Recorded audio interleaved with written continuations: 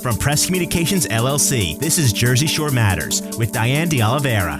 It has been a very busy wildfire season so far, and the New Jersey Audubon is trying to get the public and environmental organizations to work together to protect the Pinelands, which stretches across 7 counties. Joining me today is Kristen Meistrell, the group's Vice President of Stewardship. Kristen, there have been so many wildfires, not just in New Jersey, but worldwide. Look at the situation in Hawaii, Canada, Australia. We have been a little luckier in New Jersey. How does fire suppression pose a danger to our forests?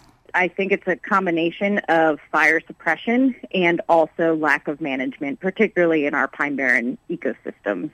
So the pine barren ecosystem is fire dependent, so it needs fire to be able to thrive and regenerate. But what we have done is, one, we have kind of reduce the amount of management of our forests, so we've kind of just let our forests go. And then at the same time, for very good reasons, things like public safety, we have really worked hard to suppress fire. And so while that is protecting our communities, what it's doing is kind of building up this fuel layer of trees and shrubs and pine needles and all sorts of things. And then at the same time, it's also making the trees less resilient, so they're not as healthy, right? They're not as strong. And so then what the biggest concern is that eventually a wildfire is going to come through.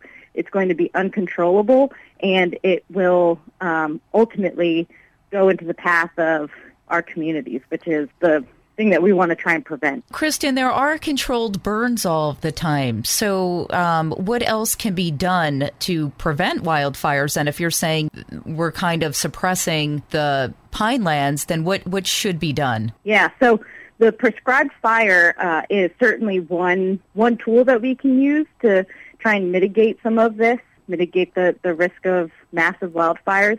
But what we're seeing right now is that we often do prescribed burns on properties that have seen some sort of management or prescribed burns in the past. So it tends to be on kind of similar acres over and over and over again, which is great. That's kind of protecting that particular piece.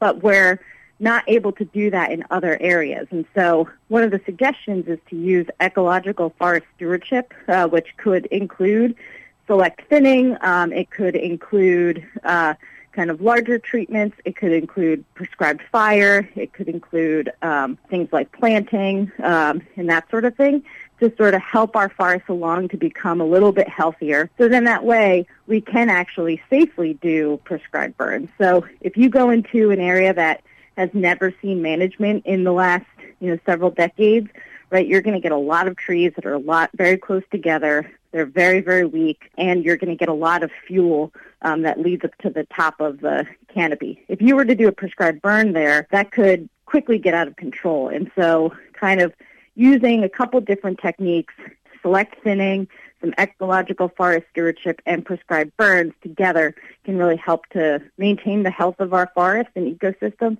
and then protect our communities. So does the State Forest Fire Service already do these things, or the state DEP? And if not, why aren't they? Is it a money issue? Yeah, so as I mentioned, right, prescribed fire happens, quite often, but it does tend to happen on the same acres. In terms of ecological forest stewardship, there's a couple of different things that play into it. One, it is very expensive to actually implement.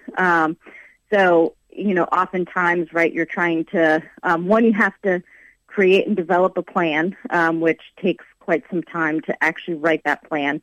And then to actually implement the plan, that costs quite a bit of money, right? You're oftentimes paying contractors to go in and do the work. And so, funding is certainly an issue. And then there's also kind of a stigma of ecological forest management when it comes to ecosystem services, right? Cutting trees down doesn't always sit very well with people, particularly, the public. And so part of it, too, is just education, right? Trying to talk to folks about why we're doing what we're doing, why ecological forest stewardship is a good thing, and, what we can expect to see into the future. And Kristen, just in light of what we've been seeing happen around the world, are there any changes being talked about or discussed to prevent such a thing from happening here? I mean, I remember the Pinelands fire years ago, but that's the last major fire that I recall. We've had a handful of pretty significant wildfires.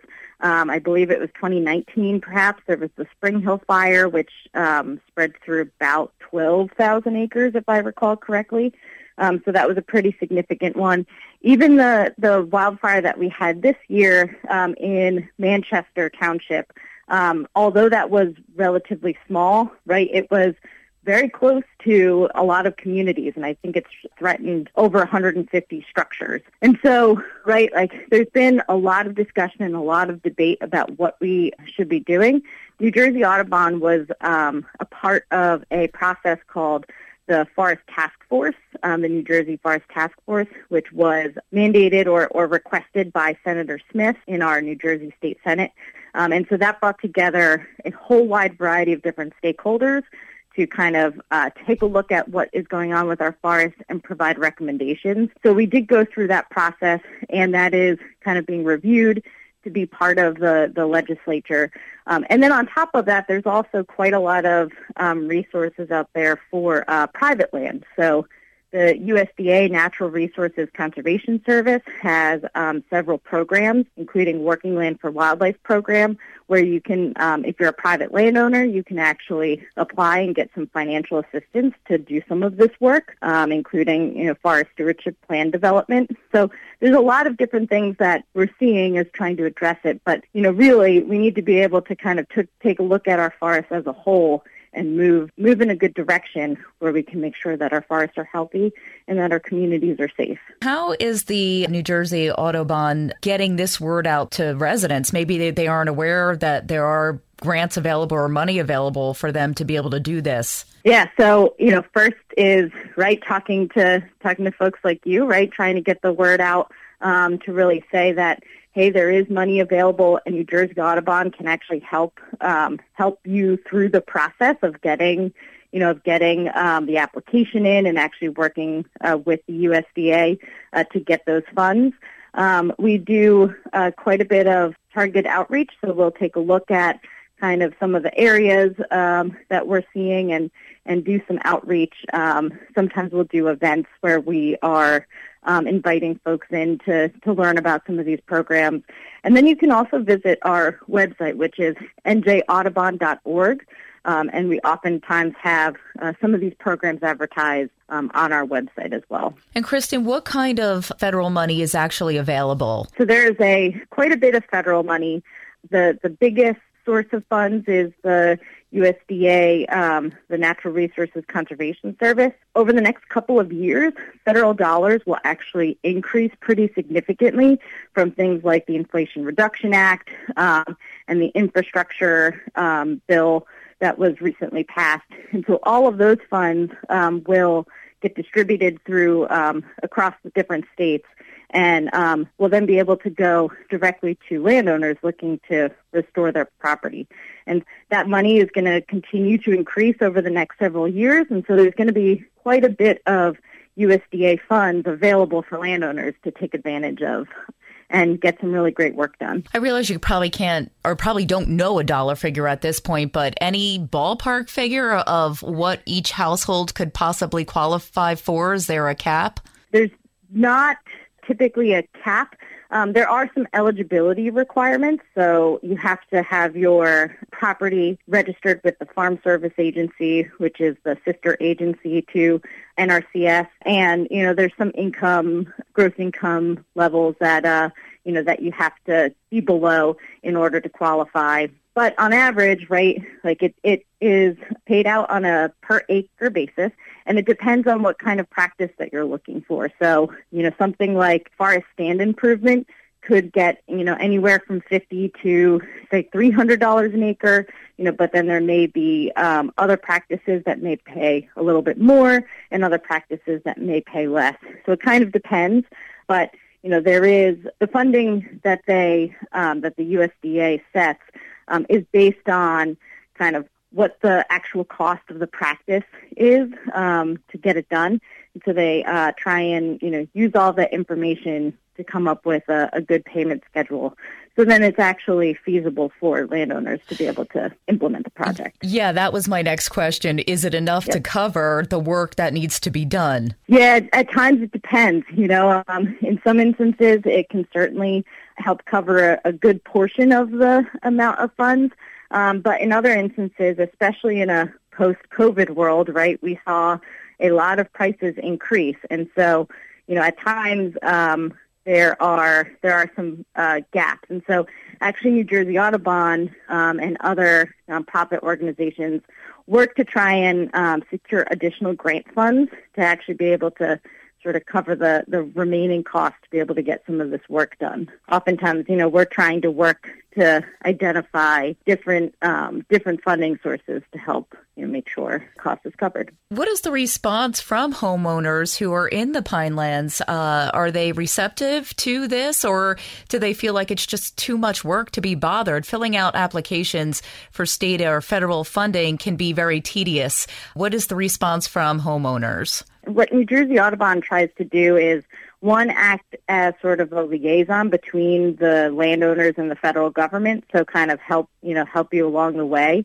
to get your application in. The application itself is actually very, very simple. It's like 1 or 2 pages.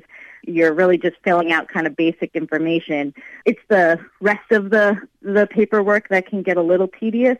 But New Jersey Audubon is here to help you move through the application process and move through some of the eligibility.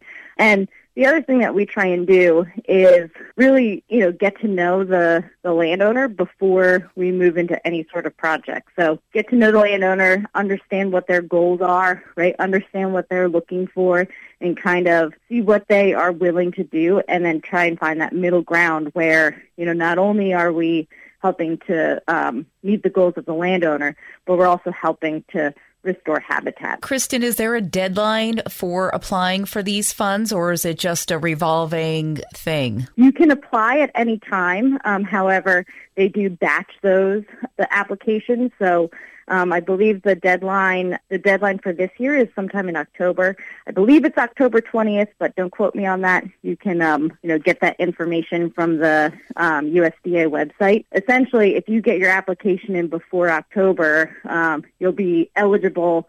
You'll kind of be first in line, sort of, right? You'll be first in line and eligible for funds in the next year. If you get it in afterwards, that's okay. You still might be able to get funding for next year. It just sort of depends on what the other folks in front of you do, if they need to drop out or if their funding doesn't go through. And Kristen, I'll just ask you one more time for the website for people who want information about how they can help with fire suppression or protect their properties. What is the website? Yep, so it is njaudubon.org. That is NJAUD as in dog, U, B as in boy, ON.org. Kristen Meistrell, Vice President of New Jersey Audubon. Thank you. You can hear Jersey Shore Matters with Diane de Oliveira every Sunday morning on Press Communications, LLC.